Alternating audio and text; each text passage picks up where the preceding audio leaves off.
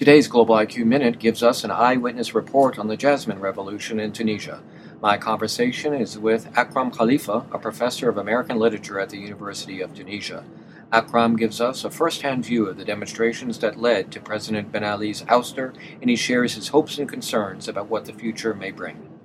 Let me start first of all by the fact that I'm not going to use the word revolution in its ideological sense. I'm going to use it in its strict sense. Also, I do not fully agree on calling this revolution the Jasmine Revolution. I do not think that this appellation would translate neither the cause nor the very essence and purpose of this revolution. It was used by a French blogger, I think, who still thinks of Tunisia as a holiday destination to enjoy the sun, the beach, and jasmine flowers. Many of the heroes of the revolution have never smelled jasmine in their life. So I believe this would steal the revolution of its real meaning. But I would tell her that it was a revolution that spontaneously started from the streets of Tunisia, without any political, ideological, or foreign framework. It translated man's most natural desire for freedom and craving for dignity. As simple as that. Were you surprised by the rapidity change in government took place? Oh yes, everybody was surprised. Believe me, on January 14th, I started that march actually right from the beginning up until in front of the Ministry of Interior. You were one of the protesters. Yes, and till the last minute, I couldn't believe, and I wasn't expecting that all this would happen, and that Ben Ali would leave. And people are just fed up. People are just sick and tired with this much corruption, with this much despotism, and especially lack of freedom of speech. My wife wasn't joining me on that day. Actually, she was at home taking care of our daughter, but I was representing her anyway. When we talked last week, immediately after former President Ben Ali had left the country, you were very excited, you were confident, you were optimistic. Has anything happened in the last few days to shake that optimism? Honestly, of course, I'm keeping the same excitement, confidence, and optimism. However, the reality now is different from the first days of the revolution.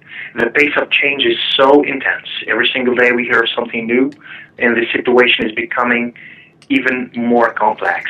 The Tunisian street today is boiling with excitement, and everyone is taking part in this democratization exercise, regardless of its political affiliation and or background. There are actors who are stirring the pot, and I'm afraid it's going to boil over and turn into a mess. Yet, this is a very normal situation. What is more important is not the revolution, but the post-revolution. The French Revolution took more than 4 years to get rid of the old royal regime and set up the First Republic. Our job today is is almost similar to theirs, as we need to perform radical changes, since corruption was deeply entrenched in the old political system and in every layer of the Tunisian society. So now everything is on the table, and people are engaged in radical changes in reforms. And of course, we're fully aware that we're paving the way for a much more dynamic economy and interesting social, cultural life. Let me tell you about something else, and it's unbelievable how it changed our feelings. When I was in the States, I was envying every single American citizen who was waving his own country's flag. I was envying every single house that was hanging the flag of America. I was envying every single American who was deeply touched when he's listening to the American anthem. I've never lived that, believe me.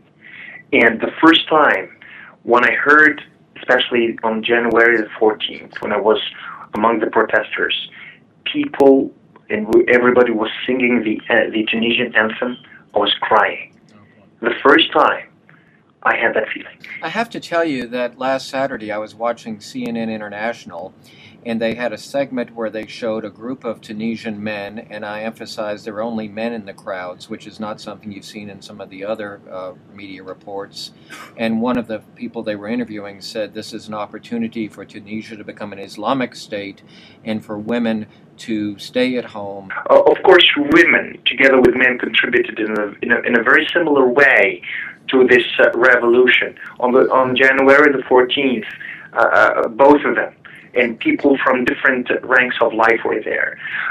Everybody's talking about the Islamic threat, but I'm telling you, these people you have seen represent nobody but themselves.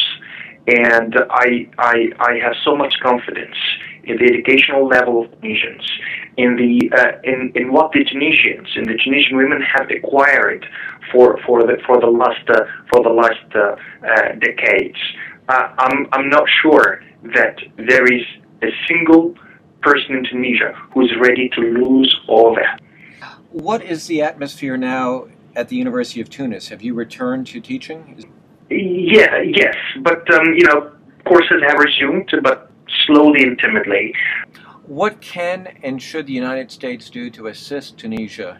Knowing the very long Tunisian-American bilateral tradition that goes back, I think, to the 19th century, and the fact that the Americans have always valued democracy and freedom in Tunisia, the United States should and must support this spontaneous effort and boost the economic and social development resulting from it. Many observers feel that social media, and particularly Facebook, played a major role in this revolution.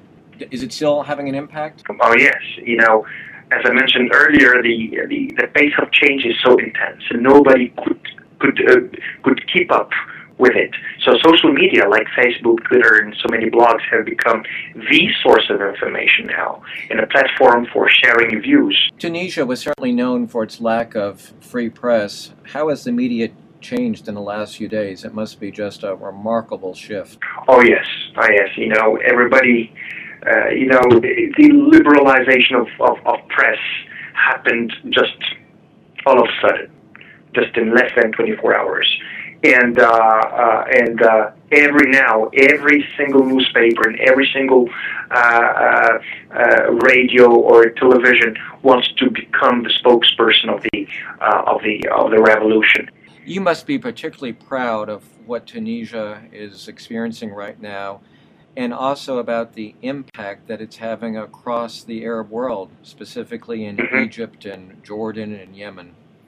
The U.S. press spoke about a contagion, but I'm afraid this is not a disease. It is a normal historical process resulting from autocratic and despotic regimes that have isolated their own people. The more tyrannical these regimes are, the more fragile they become. We think that there are more countries who are going to, let's say, hold similar revolution in the future. Well, our thoughts are with you and the other proud citizens of Tunisia. Professor Akram Khalifa, we appreciate very much you spending some time with the World Affairs Council of Dallas-Fort Worth, and I hope that you'll give us the honor of calling you back in a few days as we continue to monitor and watch with great interest what's happening in Tunisia.